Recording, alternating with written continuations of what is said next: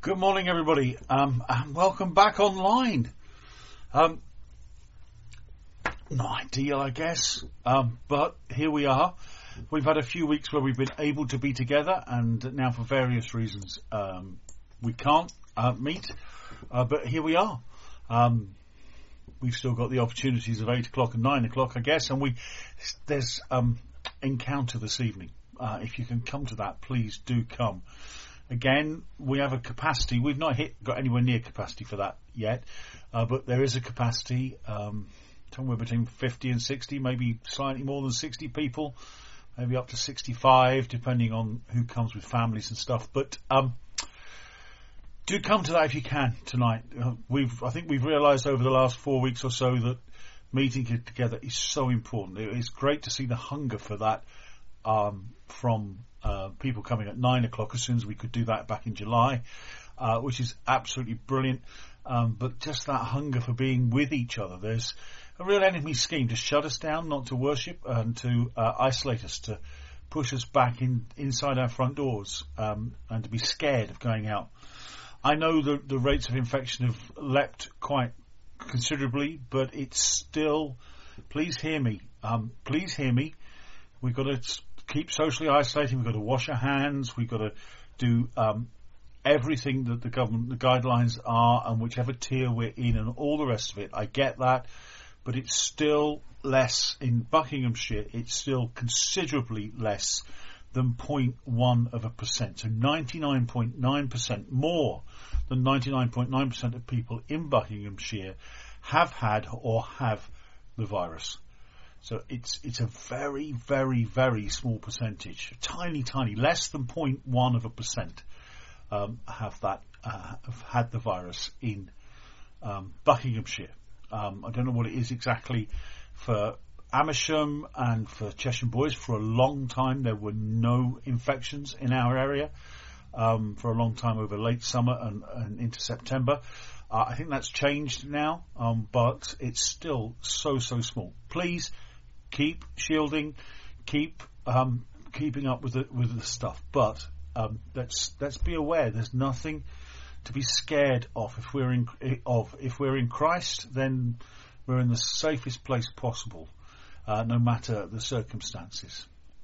So I just wanted to start with that, and so yeah, here we go. We're back online, and let's make the most of this. Johnny's led us worship beautifully. That it's coming a bit of worship and response. Chris, topping and tailing, and we know how to do this, guys.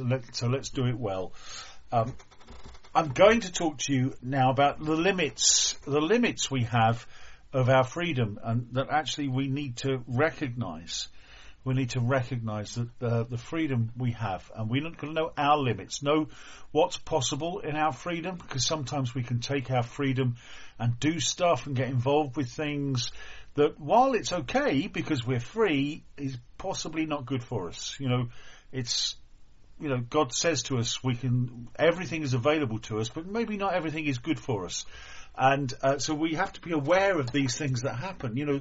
We want our kids to be free. They can play with anything. But if they come, I think Nicky Gumbel, I heard this first, if the kids come and say, Mum and Dad, we want to play sword fighting with the kitchen knives, we say no. Because even though the kitchen knives are there, and actually when the kids are in a position to use them properly for what they're designed for, then that's fine. But to play sword fighting with kitchen knives that are dangerous, the answer is just no. So we've got to know our limits. We've got to know where things are and where things are going. So let me just read the passage. 1 Corinthians chapter 10, verses 1 to 13. I do not want you to be ignorant of the fact, brothers and sisters, that our ancestors were all under the cloud, and that they all passed through the sea. They were all baptized into Moses in the cloud and in the sea. They all ate the same spiritual food and drank the same spiritual drink, for they drank from the spiritual rock that accompanied them, and that rock was Christ. Nevertheless, God was not pleased with most of them. Their bodies were scattered in the wilderness. It's the generational thing. The generation didn't get out of the wilderness because of their fear of the enemy. Now, these things occurred as examples to keep us from setting our hearts on evil things as they did. Do not be idolaters, as some of them were. As it is written, the people sat down to eat and drink and got up to indulge in revelry. We should not commit sexual immorality, as some of them did. And in one day, 23,000 of them died. I wonder what that was as a percentage of their population. We should not test Christ, as some of them did, and were killed by snakes. And do not grumble, as some of them did, and were killed by the destroying angel. These things happened to them as examples, and were written down as warnings for us, on whom the culmination of the ages has come. So if you think you are standing firm, be careful that you don't fall. No temptation has overtaken you except what is common to mankind. And God is faithful. He will not let you be tempted beyond what you can bear. But when you are tempted, he will also provide a way out so that you can endure it. Heavy stuff. So, kids, I've got something for you. There's something new. I'm looking at myself on the camera here. If somewhere from here, right? So not in the bottom half, but let's see where the line of the cupboards are. There's something new behind me. So it's from here upwards. There's something new on the shelves. And if the first person to let me know by WhatsApp or email or text, if you've got those, first person to let me know on Sunday will get a prize. And you know with me the prize is always worth having. Well, it's always edible anyway. There's something new on the shelves. There's something new behind me. I know it's been a few weeks, but there's stuff there that's always been there, the cars and the books and goodness knows what else, but there's something new up there. And if you can see it, tell me what it looks like, and tell me what it says on it. And if you know what it is, that might be a bonus. So if more than one of you get it right, the bonus will be having a guess to what it actually is. So, something new behind me. What are we going to say here? Paul is writing to the church in Corinth because he doesn't want them to be ignorant.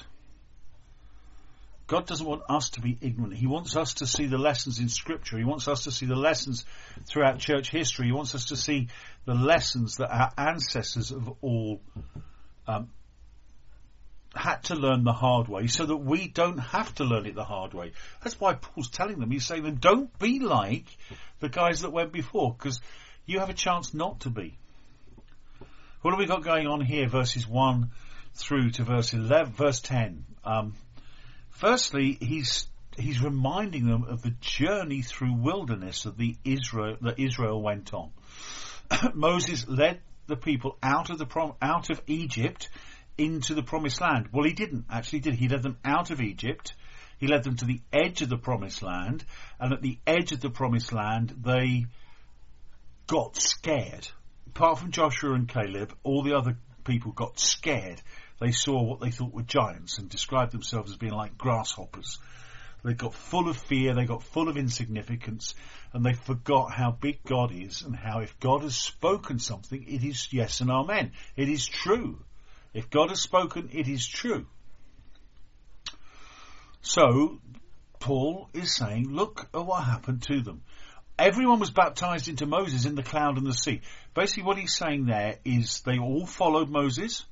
They followed him out of Egypt, out of the plagues, and so were willing to follow him. And they went through the Red Sea when it was open. They identified with Moses and with the people. They ate the same spiritual food.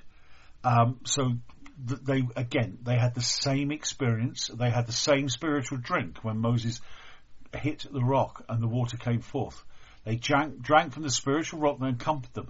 And here's Paul saying with hindsight, the rock was Christ. So they were drinking from God's provision, and that is found supremely in Christ. So here are Israel on this journey from captivity in Egypt to freedom. And the journey isn't a direct one. It should have taken them less than a few weeks.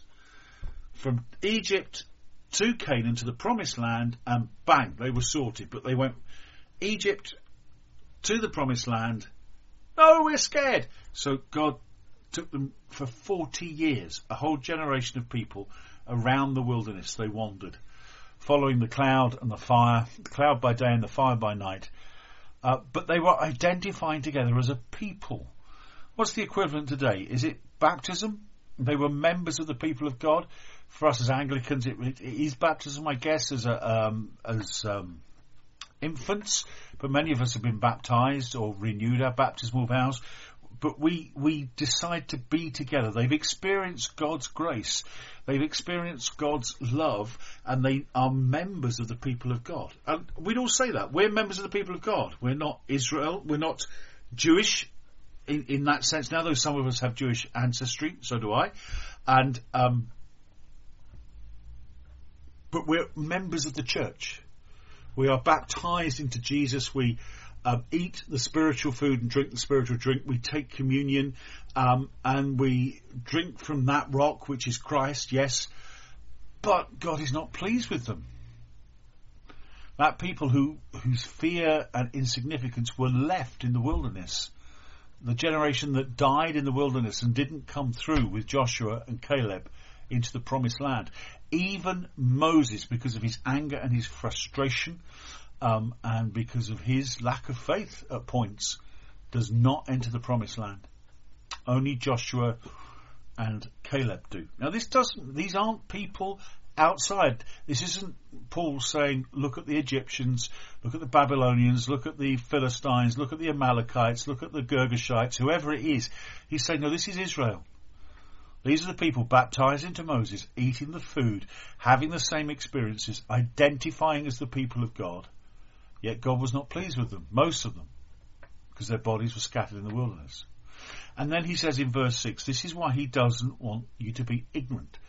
These things occurred as examples from setting our hearts on evil things as they did.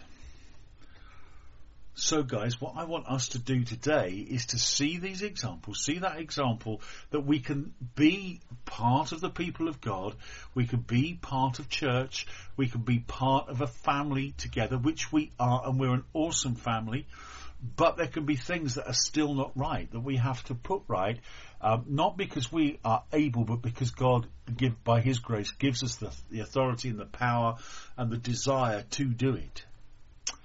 So I want us to be aware, not in ignorance. I want to see the two examples. First one is the distraction that can cause us to miss what God is doing. I think that's happening around us a lot at the moment. I'm involved with a number of things where there is revival. We're seeing God move powerfully. We're seeing things happen which are just amazing. But religious voices, fearful voices, sometimes in positions of authority, are coming and saying, no, shut it down, close it down, we don't want it to happen, we're scared of that, we don't want that to happen. Happens every time there's an outpouring of the Spirit. Sometimes it's church leaders shutting it down, and that's not helpful. Sometimes it's people within churches shutting it down, and that's not helpful. It's fear of what God might do is an amazing thing to get stuck in. But they get stuck by lots of distraction. They set their hearts on evil things, on earthly things. Guys, can we see what's going on in this example and apply it to ourselves? Let's have a look. Do not be idolaters as some of them were. There you go. We did that a few weeks ago. We did that first one down at Restore Hope, didn't we? We built those boxes and we smashed them to say we don't want these idols in our lives. But look, Paul goes on here. The people sat down to eat and drink, normal thing to do, but indulged in revelry. This is the distraction of getting stuck on the good life, getting stuck on the entitlement to having enough food and best food and to having all the revelry. We can party. We should be able to party. We're not going to keep just to 6 people. We're not going to keep socially distanced. We're going to party. No, it's not right. It's not right. The people sat down to eat and drink and got up to indulge in revelry. They sat down to do something normal, but it ended up being something that distracted them from God. We should not commit sexual immorality as some of them did. Sexual relationships within marriage, within a family, context between a man and a woman are absolutely God's given gift to humanity. But sexual immorality, look around. Watch the television. See what's going on. Fish through social media for a bit. The sexual immorality. And I don't just mean us being prudish and not liking this, that and the next thing, but the sexual immorality that is out there is scary. And even within the church, the acceptance of certain sexual things now is just, it's contrary to the Word of God. And it's as simple as that. It's not about being homophobic. It's not about excluding. It's not about being negative or horrible to anybody of any whatever, because we still love and we still want to encourage and we still want to include in Christ. But, and do not test Christ as some of them did. Do we test him? Do we test him? The idolatry that's there, the revelry, the good life, the sexual stuff, the indulgence, the testing God, and then this last one, don't grumble. Don't grumble. I quite like that word, grumble. Don't grumble. Never guess what the vicar's done now. Never guess what we're going to do at home group. Well, the church aren't doing this, church aren't doing that. Or one of the emails we got about the parish centre saying that we're desecrating the conservation, not the conversation area, that'd be good, but the conservation area, and it's sin. We're not desecrating the conservation area and actually being obedient to the voice of God. I don't think is sin. I think it's obedience to the voice of God. Anyway, stop grumbling, as some of them did. They were killed by a destroying angel. Grumbling seems a bit odd to go in a list with idolatry and sexual immorality and revelry and indulgence and testing God. But there it is. The grumbling thing. They were killed by a destroying angel. Here are the things that we have to be aware of. We mustn't set our hearts on idolatry, revelry, the good life, sex, indulgence, testing God, and grumbling about each other, about what God has or hasn't done, what the church has or hasn't done. Don't do it. Paul is clear. These things are written down as examples, were written down as warnings for us, on whom the culmination of the ages come. We're 2,000 years later, and this is still true for us.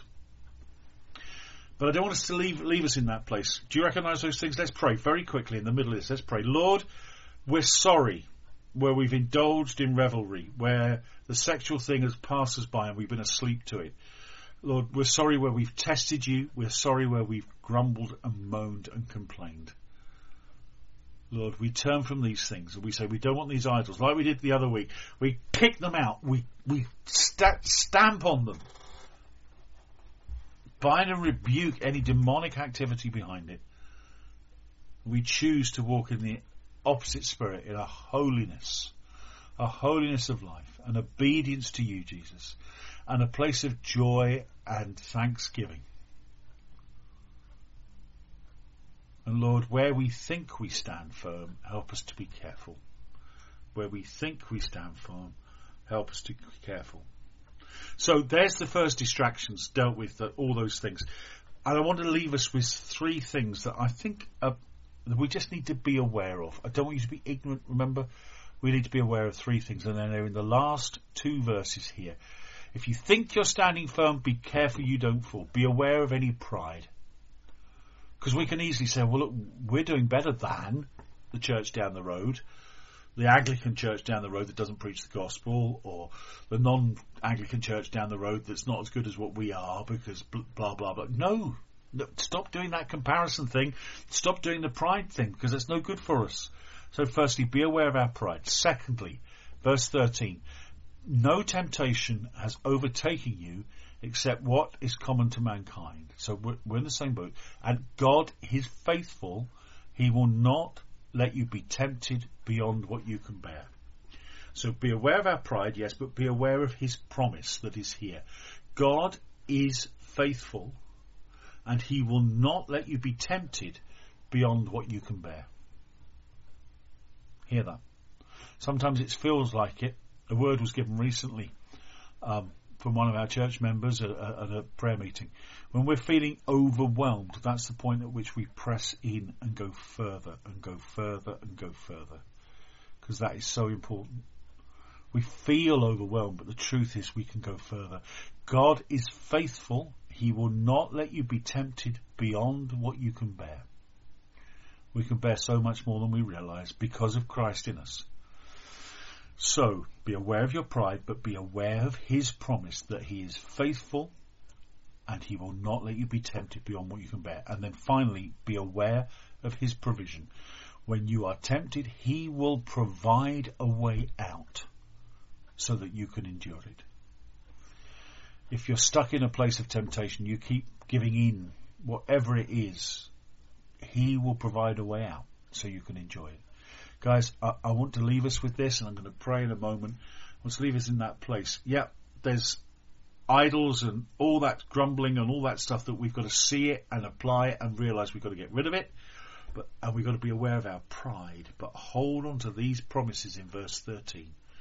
Verse 13. Once we are aware of our pride and come back in humility, we can say, right, we're in the same boat as everyone. No temptations overtaken us except what's common to mankind. But we've got God. God is faithful and he will not let us be tempted. His promise is he will not let us be tempted beyond what we can bear. Lord, thank you. Thank you that you will not let us be tempted beyond that which we can bear. Thank you. Thank you, thank you, thank you.